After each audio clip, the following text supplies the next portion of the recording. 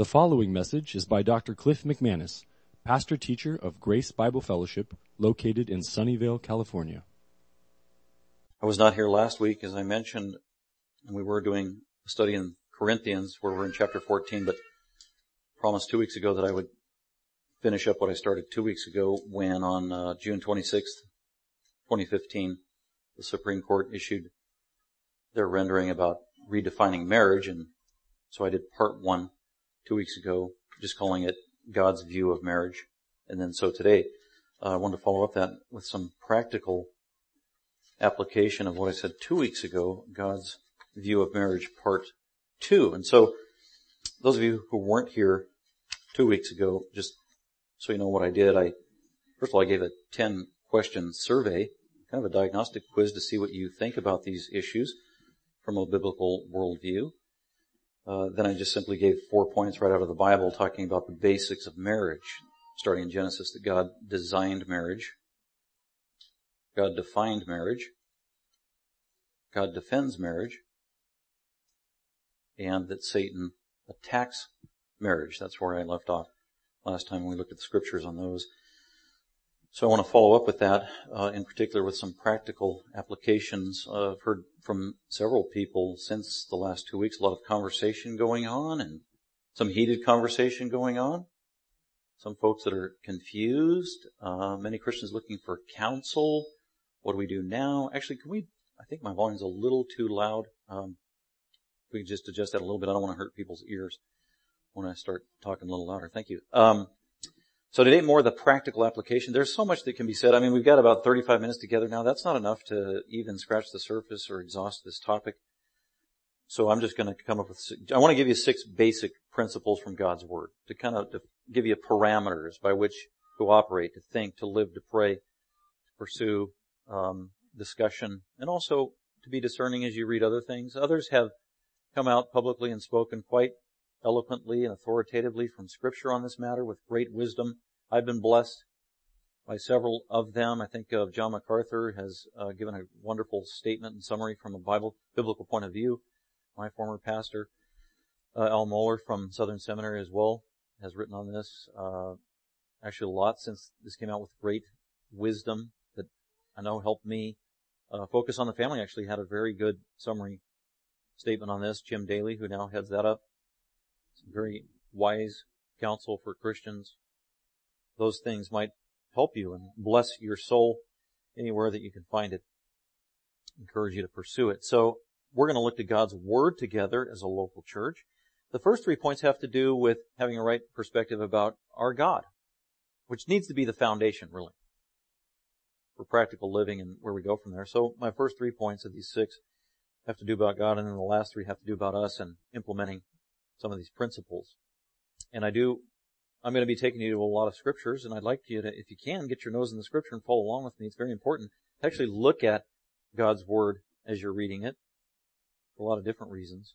So if you're able to follow along in some of these passages, I would encourage you to do so. So we're following up God's view of marriage, part 2, and point number 1 is simply that God is in control. That can't be reiterated and overstated enough. Again, it's not a superfluous platitude. It's a reality. It's the theme of the Bible, actually. God is in control. If you have your Bible and you want to look at Psalm 115, then I'm also going to look at 2 passages in Daniel 2 and Daniel 4 if you have your Bible. A couple of very specific phrases. I said last time that God knew this decision was going to be rendered. God wasn't blindsided or surprised by it at all. And even though this decision that redefines marriage and undermines God's very definition of it, it doesn't have God shaking at all, in shock or dismay.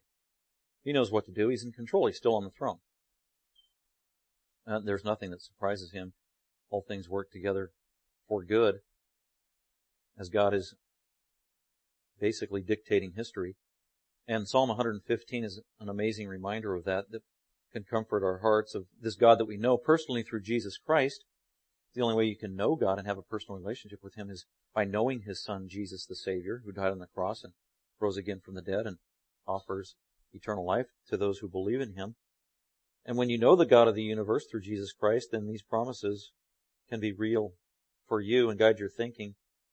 Psalm 115 verse 1 says, "Not to us, O Lord," or Yahweh, God's personal name, because the writer here has a personal relationship with the Creator of the universe, so he can use God's personal name, which is Yahweh here, covenant-keeping God, the God who keeps His promises, the God who loves His people. "Not to us, O Yahweh," not to us, but to you, but to Thy name give glory. Because of Thy loving kindness, because of Thy truth. Why should the nations say, "Where now is their God? Where is that Christian God? We've done away with Him and His principles"? No. Here's reality, verse 3. "But our God is in the heavens. He does whatever He pleases." Isn't that awesome? God is in the heavens. He reigns over everything. He sees over everything. He controls everything. He knows what's going on. There are no surprises. He reigns supreme. And not only that, He does whatever He pleases. That is awesome. That is the God that we serve. That is the God that we know through Jesus Christ. And that statement also includes Jesus Himself, because Jesus is God. Jesus is Yahweh. Jesus is in the heavens. Jesus does whatever He pleases in addition to the Father and the Holy Spirit. God is in control. Don't feel like you've been jolted and undone because of some decree that 5 people in Washington issue and tyrannically foist upon the people. God is aware. He's in control. Now go to Daniel chapter 2. Talk about tumultuous times. We ain't seen nothing compared to certain times in history, and even things going on in other places in the world today. We're not being confronted with ISIS threatening to cut our head off and cut off the heads of our relatives and loved ones because of our faith and our worldview. Still enjoy a lot of freedom here in America, but in the days of Daniel, Shadrach, Meshach, and Abednego, they were slaves. They were forced into slavery, taken and kidnapped from their own country and forced to live in a pagan land under a brutal pagan king, Nebuchadnezzar. All these ungodly laws foisted upon them that they were subjected to. And so that's the story of Daniel, one of the major prophets. So look at Daniel chapter 2. This is about 580 BC. And in Daniel chapter 2, as Daniel and his 3 friends who are Jews have been kidnapped, are being watched, are being brainwashed, or at least they're trying to brainwash them as young men at this point, young teenagers, reprogrammed. Nebuchadnezzar is leading this effort. And then God uses Daniel as a faithful young believer. And Daniel understands that despite the fact that he's been ripped away from his family and his homeland and subjected to who knows what in slavery there in Babylon, he still trusts his Lord. He knows his God. He knows that God is in control. And God uses him with His Holy Spirit to actually give Daniel prophecy that he spoke at the time to encourage the people. And then also at some point he wrote down and has been preserved for us thousands of years later. And here's what Daniel said regarding God being in control, despite the circumstances around him that were much worse than what we are contending with in our country. Daniel chapter 2 verse 19, "And the mystery was revealed to Daniel in the night. Then Daniel blessed the God of heaven," the same God that we know. Verse 20, "And Daniel answered and said, Let the name of God be blessed forever and ever, for wisdom and power belong to Him." Power, see, that's key. Power belongs to God. Supreme Court has power, but it's delegated power. It's delegated authority. They got it from who? They got it from God. And they abused that authority. But they still got it from God. So all power comes from God. All authority comes from Him. Daniel acknowledges that wisdom and power belong to God. Verse 21, "And it is He who changes the times and the epochs." That means God is the author of history. If you look throughout 6,000 years of human history, you see a lot of trends and ebbs and flows and high points and low points and dictators and horrific laws and times of blessing. And God is totally in control of all of it. And He raises up people and He takes them down as far as world leaders and who's in power. And the president that we have in America is there by God's ordaining, and the Supreme Court justices we have is because God put them there ultimately, and the senators that we have and the governors that we have and all authority that we have ultimately comes from God. He's the one that delegates authority. That's what that means in verse 21. It is God who changes the times and the epochs.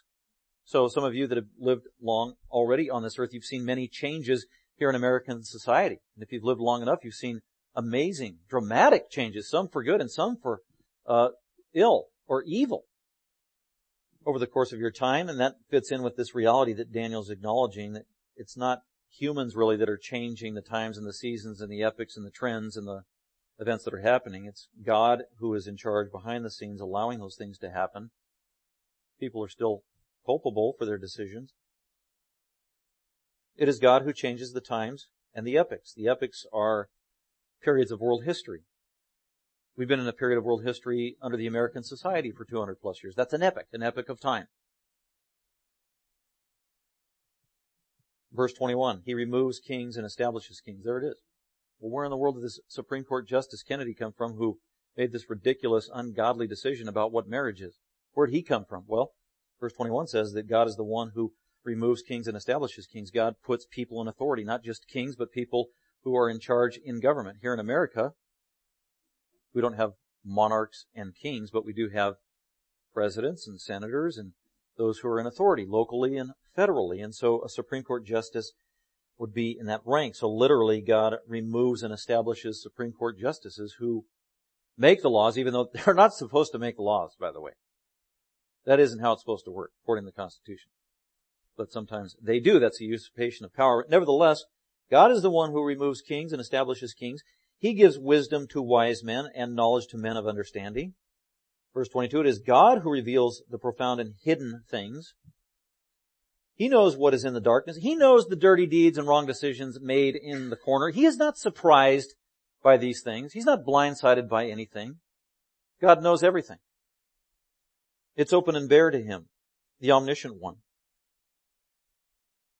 And the light which dwells with Him, to Thee, O God of my fathers, I give thanks and praise. So one thing we can do during this time of confusion or the abuse of power that is constant as a believer is to do this, to thank God.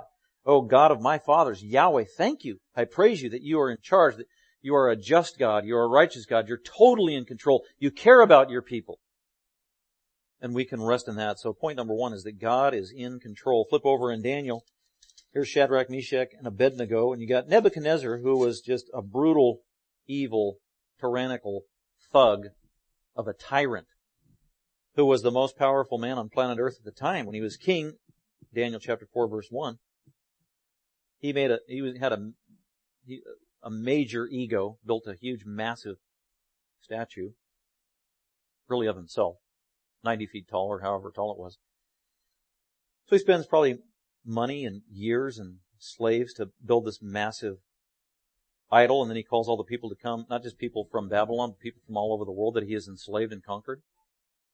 Has them all come out to a public assembly to dedicate this massive statue. And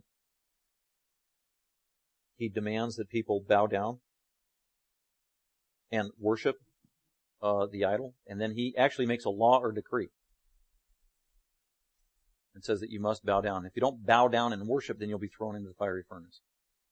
And Shadrach, Meshach, and Abednego, they don't bow down. They violate the law. And they pay the consequences. And the police come and get them. And they actually tie them up and then throw them into the fiery furnace. They should have been incinerated before they even hit the ground of the fiery furnace. God preserved them. He was gracious. That was a supernatural act. But they thought they were going to their death. And they said, just before they were going in, that we're going to obey our God and not the laws of man. And if we have to die for it, so be it. So, this statement in look at verse 34 and 35 of Daniel 4. By the way, Nebuchadnezzar, God chastened him, brought him low, worked on his heart, and I believe Nebuchadnezzar got saved. People forget that. That'd be like saying Stalin got saved, Hitler got saved. Nebuchadnezzar was worse. And at the end of his life, he recognized the God of heaven. Verse 34, at the end of that period, I, Nebuchadnezzar, raised my eyes toward heaven, and my reason returned to me, and I blessed the Most High, and praised and honored Him who lives forever, for His dominion is an everlasting dominion. Can you imagine Hitler or Stalin saying this? about the true God. That's what happened to Nebuchadnezzar. Verse 35, and all the inhabitants of the earth are accounted as nothing, but he does according to his will. Nebuchadnezzar, who earlier in this book repeatedly said, I will, I will, I will, which was a manifestation of his pride and his arrogance. And now he's been changed, he's been humbled, and now it's not I will, it's thy will be done. That's what he said in verse 35 about God. God does according to his will. God is in charge. He does according to his will in the host of heaven and among the inhabitants of the earth, and no one can ward off God's hand. Wow. That's awesome. Point number 1, God is in control. Be comforted by that, dear saints. Number 2, after God is in control, God defines right and wrong. We know this is basic, but we continually need to be reminded of this. What happened on June 26th isn't the first time something like that has happened in American history. It's not the first time it's happened in world history. It's happened repeatedly. Examples of it abound in Scripture. The fact of the matter is we need to be reminded God is the one who defines right and wrong. There are human laws and then there are divine laws, and sometimes those laws conflict. And we know that the truth is in God's laws. Isaiah chapter 5, if you have your Bible. This whole chapter, if you read this, this was God's describing his own nation, his own people, his covenant people that he rescued, that he established, that he saved, that he brought through the desert, that he brought through the Red Sea. They were to be his people, his children, his child, his precious one, the apple of his eye, the one that he had a relationship with, who had become, by this time, more of a wayward child in the days of Isaiah, a disobedient child. And so sin was abounding all throughout the nation of northern and southern Israel. And so God has to chasten his people. And he gives this description of the society as a whole that when you're reading this, you're thinking, man, this is America. This describes American society. This is what we're like as a people. Begins to rebuke, chapter 5, verse 3, now, O inhabitants of Jerusalem and men of Judah, judge between me and my vineyard. Verse 8, God starts pronouncing woes on his own people as a nation, as a people, in light of the culture and the sin that was proliferated. Verse 8, woe to those who add house to house and join field to field until there is no more room. They were becoming greedy, compromising in their living. Verse 11, woe to those who rise early in the morning, they may pursue strong drink. So he's going through with all these woes. Verse 18, woe to those who drag iniquity with the cords of falsehood and sin as if with cart ropes. Verse 20, woe to those, here it is, this is key, verse 20, woe to those who call evil good and good evil, who substitute darkness for light and light for darkness. There it is. That's what we've done in our culture today. Not just on this issue and the definition of marriage. On countless issues where the world, the secular world out there, is telling us something is good when actually, no, that is evil. Happened in the early 1970s when they made a law that you could abort your baby legally. And actually people were celebrating and saying, that is good. It is good that you can kill a baby inside the womb. That's what the world was telling us and still tells us to this day. That is good. We say, no, that's evil. That's a precious life. And so now we're being told that same-gender marriage is a good thing. And God's word is clear. No, it's not a good thing. It's evil. So, but that's what the world does. So we shouldn't be surprised God said this 2,700 years ago in Israel.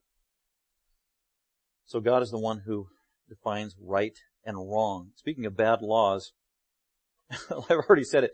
This law on June 26th is not the first bad law that's come down the pike. We mentioned other bad laws. We mentioned the abortion law that was made in the early 1970s. We talked about the bad law that the Supreme Court here in America made in the 1850s when they decreed through a law that black people were property and not people. We talked about that last time. That was a law of the land. Then you look to the Bible of all these bad laws. I just want to share a couple with you. Look at Exodus chapter 1. Do you remember this bad law?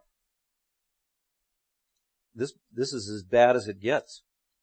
In Exodus chapter 1, you had Joseph, who was favored by the Pharaoh, and then Joseph died, and then another Pharaoh came along, and the Pharaoh under Joseph's day liked the Jews, liked Israel, was hospitable to them. And then another Pharaoh was raised up, and he didn't like the Jews. He didn't like the Israelites. He was threatened by them. As a matter of fact, he despised them and made laws accordingly. And so that's why in Exodus chapter 1 verse 8 it says, "Now a new king arose over Egypt who did not know Joseph." That is a bad thing. What that means is a new king arose over Egypt. A new Pharaoh rose up in power who didn't like Joseph and the Jews, and took away all their blessings and all their freedoms and all their property, and then imposed these horrible laws on them and made them slaves and abused them. That's what that verse means. A new king rose up. A new authority figure rose up. And we could say that here in America. That's the way time is. Time changes. It ebbs and flows based on who the leader is. And we could say that here in America. Now,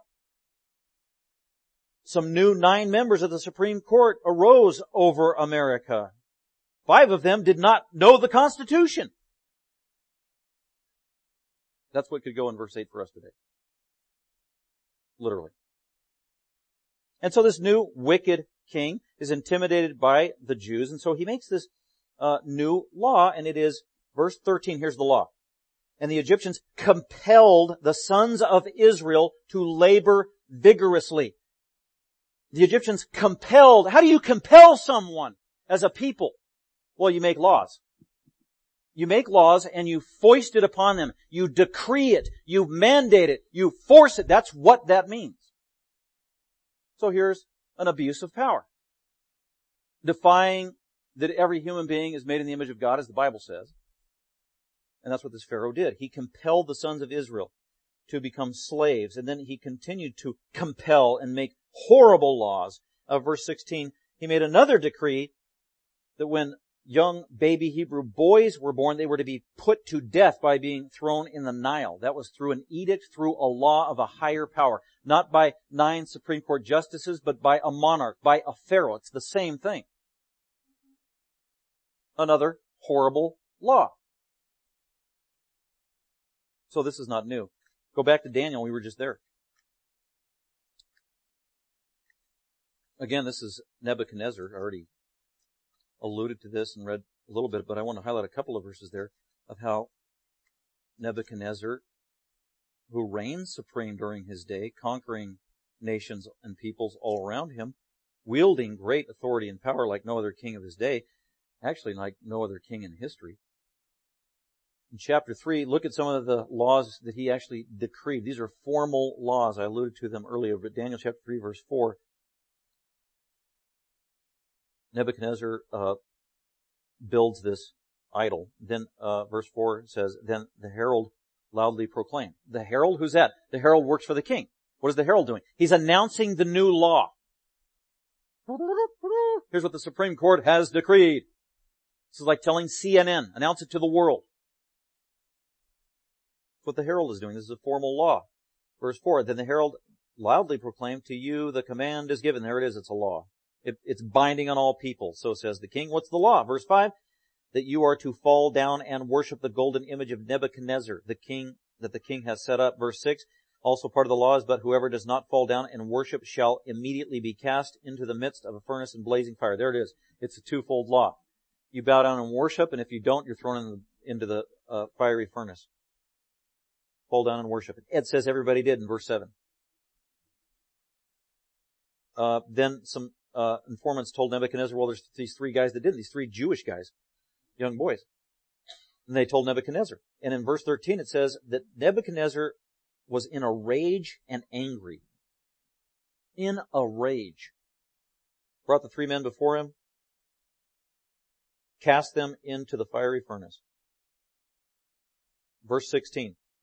Shadrach, Meshach, and Abednego answered and said to the king. Man, can you imagine the courage they had as young men, probably in their teens, saying this to the ultimate power of the day? "O Nebuchadnezzar, we do not need to give you an answer concerning this. If it is to be so, our God, whom we serve, is able to deliver us from the fiery blaze. And even if he doesn't, we will serve him." Another bad law. And then finally, one more bad law. Look at Acts chapter 4 in the New Testament. So this is the early church. God started the church through the 12 apostles and some faithful people that they were with. And then they're going through Jerusalem and they're preaching in the name of Jesus. And then immediately there's animosity and enemies of Christ who don't like the message being preached about Jesus. And so those that have local power may abuse their authority that God delegated to them, and they start making laws that are totally illegitimate and hostile to Christianity. And here they are. Acts chapter 4, verse 17.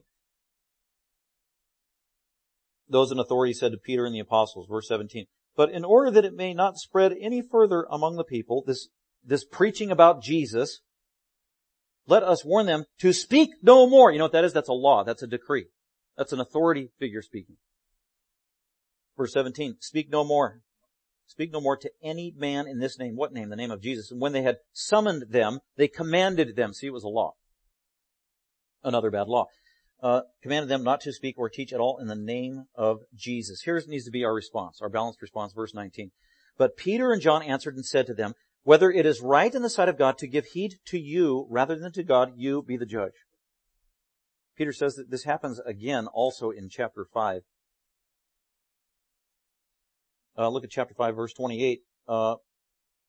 Again, the authorities chastising the apostles. We gave you strict orders not to continue teaching in this name, the name of Jesus. And behold, nevertheless, you have filled Jerusalem with your teaching and intend to bring this man's blood upon us. And Peter and the apostles' response was, when there are two laws that conflict, God's law conflicts with human law, we will obey the higher law, God's law.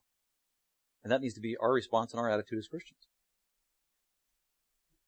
We need to obey God's laws. And when human laws undermine God's laws, we stay faithful to God's laws, and there could be consequences. The normal practice for us as Christians, we know from Romans 13, is to obey the law of the land, right? To be good citizens. We should stop at the red light. We should go the speed limit. We should obey. We should pay our taxes. Jesus said it, that beautiful balance. Render unto Caesar the things that are Caesar's, legitimately, and render unto God the things that are God's. The definition of marriage is God's. So we honor that, despite what the culture says, despite how hostile people may get. Render unto God the things that are God's. So God defines right and wrong. Number 3, God will punish the wicked. God will punish the wicked. Scripture is clear. The New Testament just says the wages of sin is death. It's the consequence. It's a universal spiritual principle. Ezekiel 18 says the same thing. Every soul is mine. The soul that sins shall die. Because God is holy. He must punish sin. The wages of sin is death. God will punish the wicked. People aren't going to get away with their sins and undermining God's laws. But go to Romans chapter 1 for a summary of this principle, that God will punish the wicked. We may not see righteousness in this area in our lifetime, by the way. You may not see the abortion law undone in your lifetime. You may not see this law about marriage undone in your lifetime. Nevertheless, God is in control, and He will punish the wicked. And by the way, this is a federal law that affects our entire country. It's a mindset of millions of people, and as a result, there's going to be massive consequences. And so Romans 1 speaks to this. So Romans chapter 1, starting at verse 18, God is talking to sinful people individually, and a whole bunch of sinful people together, living together, make up a sinful culture. So there are cultural ramifications to Romans chapter 1, 18 through 31. And there are many parallels to what's going on in America today and many other secular ungodly countries. It's not just America.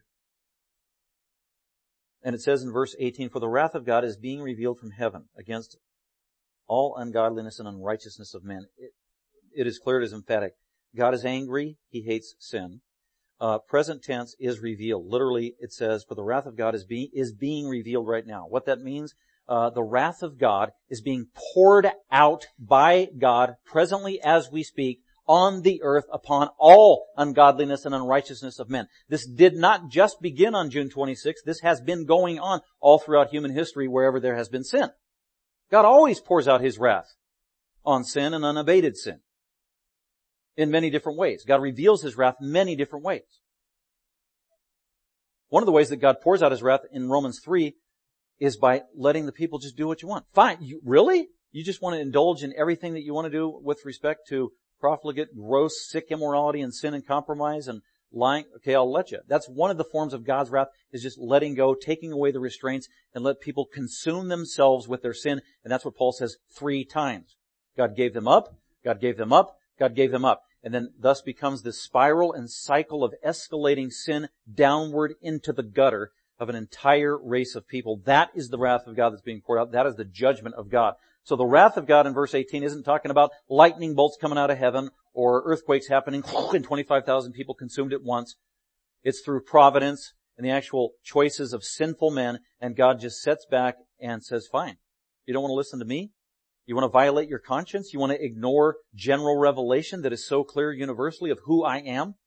Fine. You want to harden your heart? Fine. I will give you up. And that's what he did 3 times. God gave them up.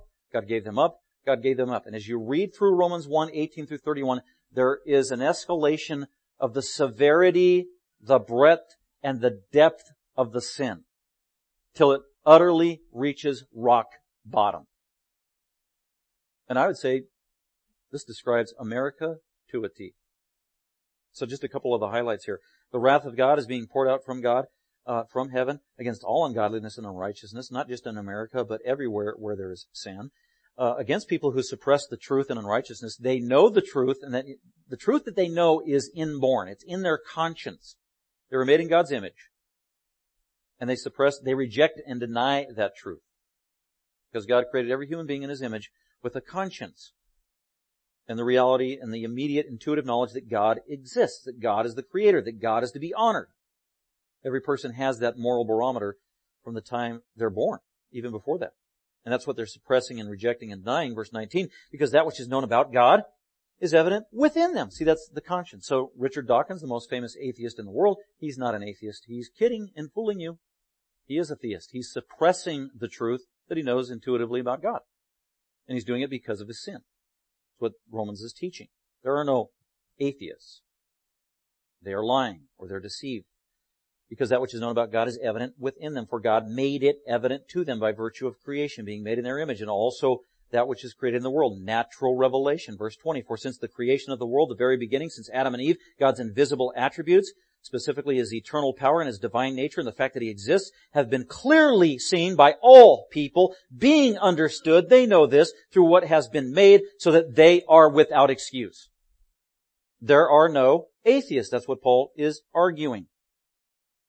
For even though they knew God, see, they knew He existed. They didn't know Him personally. They knew He was the Creator. They're accountable to Him. They know He is the judge. That's why people fear death. They must face the judge and the Creator. They did not honor Him as God or give Him thanks, but they became futile in their speculation, and their foolish heart was darkened from sin. That's what happened. Verse 22, professing to be wise, they became fools, and exchanged the glory of the incorruptible God for an image in the form of a corruptible man, and of birds, and four-footed. In other words, every human being is going to worship something. And if they're not worshiping the true God, they're going to worship something else, even if they call themselves an atheist. They're going to worship something, whether it's money, power, themselves, whatever, or make up their own religion. Because we're all religious creatures by virtue of creation and being made in God's image, who is a spiritual being. Verse 24, therefore God gave them over. There it is. God gave them over. That's a form of His wrath, His judgment. He's going to give them over into the lusts of their hearts to impurity. So one of the things that just typifies unbelievers is sexual immorality. And the restraint is gone. And they indulge in it. And their conscience becomes seared in order that their bodies might be dishonored among them. Verse 25, for they exchanged the truth of God for a lie and worshipped and served the creature rather than the Creator, who is blessed forever. Amen. Verse 26, for this reason God gave them over again. To what? To degrading passions. Now the sin is getting worse that they indulge in. Verse 26, what kind of sin? Well, for their women exchanged the natural function for that which is unnatural. Women liking women. That's lesbianism. That's what it's talking about. In verse 27, in the same way also the men abandoned their natural function of desire towards women as God designed, and abandoned that for the natural function of the woman, and burned in their desires towards one another, towards other men, men with men committing indecent acts, and receiving in their own persons the due penalty of their error. And then finally, verse 28, and just as they did not see fit to acknowledge God any longer, God gave them over. That's the third time Paul says God gave them over. That's God's punishment. Fine. You want to harm yourself? Hurt yourself? Abandon me? I will let you. That's one of the forms of God's wrath, and that's what He does. Giving them over. That'd be like, to the 3-year-old who's out in the street. Fine, you want to run in the street? On the busy highway? Fine, I'll let you. What kind of parent would do that? That would be cruel, wouldn't it? But that's a form of wrath. And that child endangers himself. God gave them over to a depraved mind to do those things which are not proper, being filled with all unrighteousness, wickedness, greed, malice, full of envy, murder, strife, deceit, malice. They are gossips, slanderers, haters of God, insolent, arrogant, boastful, inventors of evil, disobedient to parents, without understanding, untrustworthy, unloving, unmerciful. That characterizes pretty much our society. Verse 32, and although they knew the ordinance of God, that those who practice such things are worthy of death, here's the thing. They not only do the same, but they also give hearty approval to those who practice them. Now that's what some of the justices did on the Supreme Court. Justice Kennedy. He's never said that he's a homosexual or gay, yet he gave hearty approval to it by the judgment he rendered. And that's what Romans said would happen.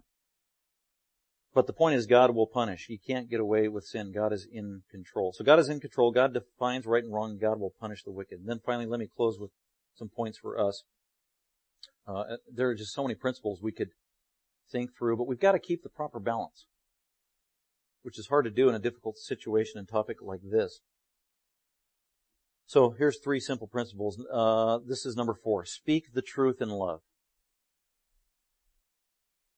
2 weeks ago, I read out of Timothy, and it said, don't be quarrelsome. Don't quarrel with people about this. Don't be argumentative in an unedifying, disrespectful way. But I wasn't saying, don't talk about this. Don't be silent. Don't be a doormat. Don't be muzzled. That isn't what God's calling for Christians is. God wants believers to be vocal for Him. We represent Him. We are the salt and the light of the world. We're to manifest truth on His behalf, and one of the main ways we do that is by speaking, and that's why Ephesians says, speak the truth and speak the truth in love.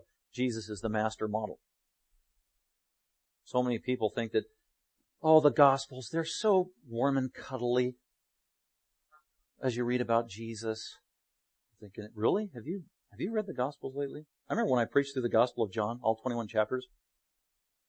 And the one thing that just jumped out at me is, wow, Jesus was in a fight in every chapter. Really? And it culminates in like chapter 8, and there's a public discourse going on, and Jesus, they're calling Him all kinds of names. And He called them the children of the devil. This was publicly during a holiday in Jerusalem.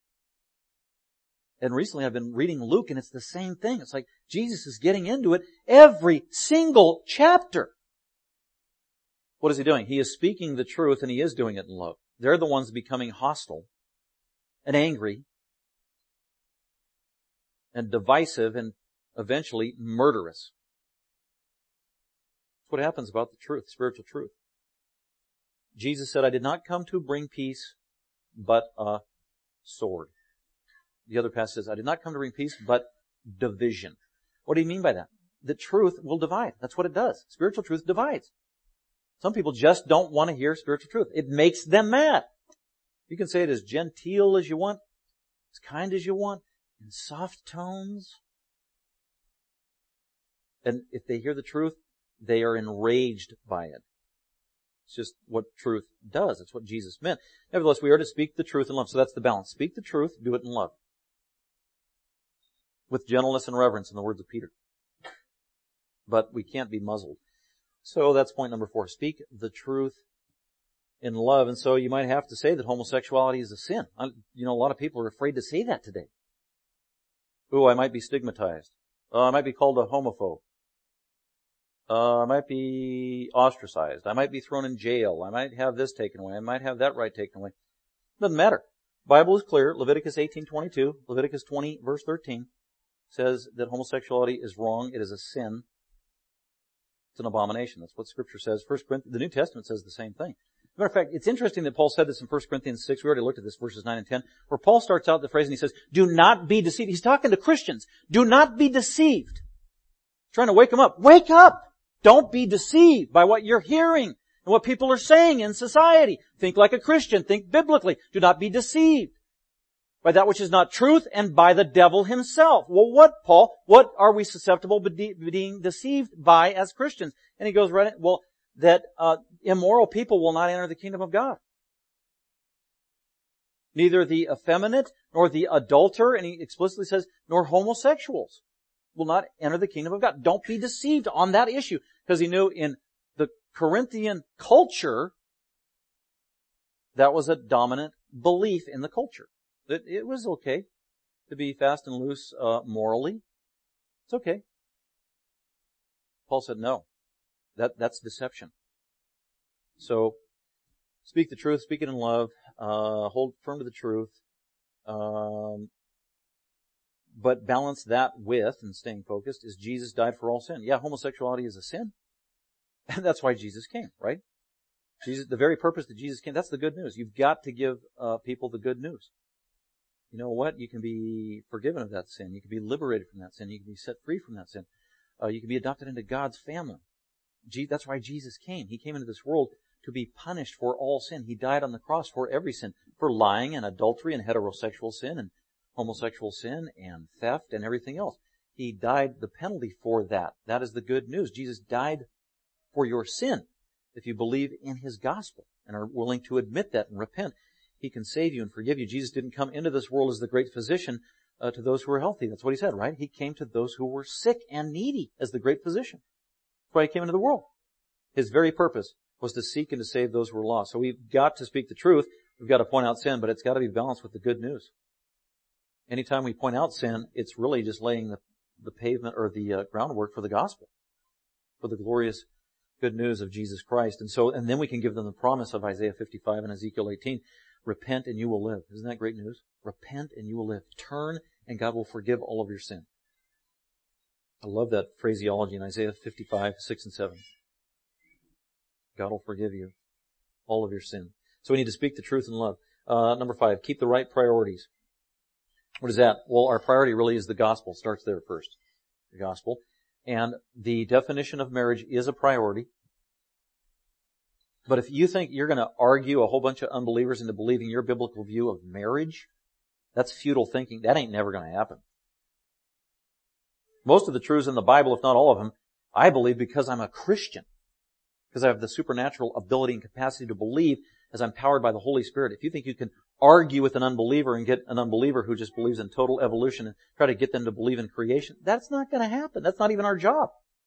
Or believe in election, or believe in this, or believe in what. Really, the only reason I believe in hell is because it's in the Bible and because I'm a Christian. If I wasn't a Christian, I wouldn't believe in hell. How do I know that? Because when I wasn't a Christian, I didn't believe in hell.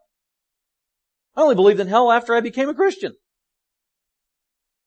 So we've got to maintain the right priority. So speak the truth in love, and number 5 is keep the right priority, and that is the gospel, the gospel, the gospel. And personal care of the individual that you're talking to.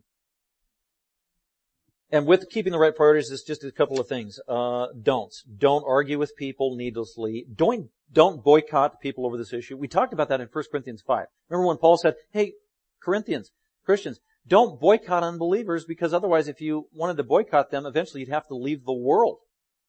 I'm not going to buy my Wonder Bread there at that 7-Eleven because the owner of that 7-Eleven is an atheist. Okay, good luck going to another 7-Eleven where they don't have some false religion you don't agree with. Then you'll never get Wonder Bread, I guess. You have to wait till you get to heaven where you get perfect bread. And that's Paul's argument. You'd have to leave the world. You're not called as a Christian to boycott unbelievers.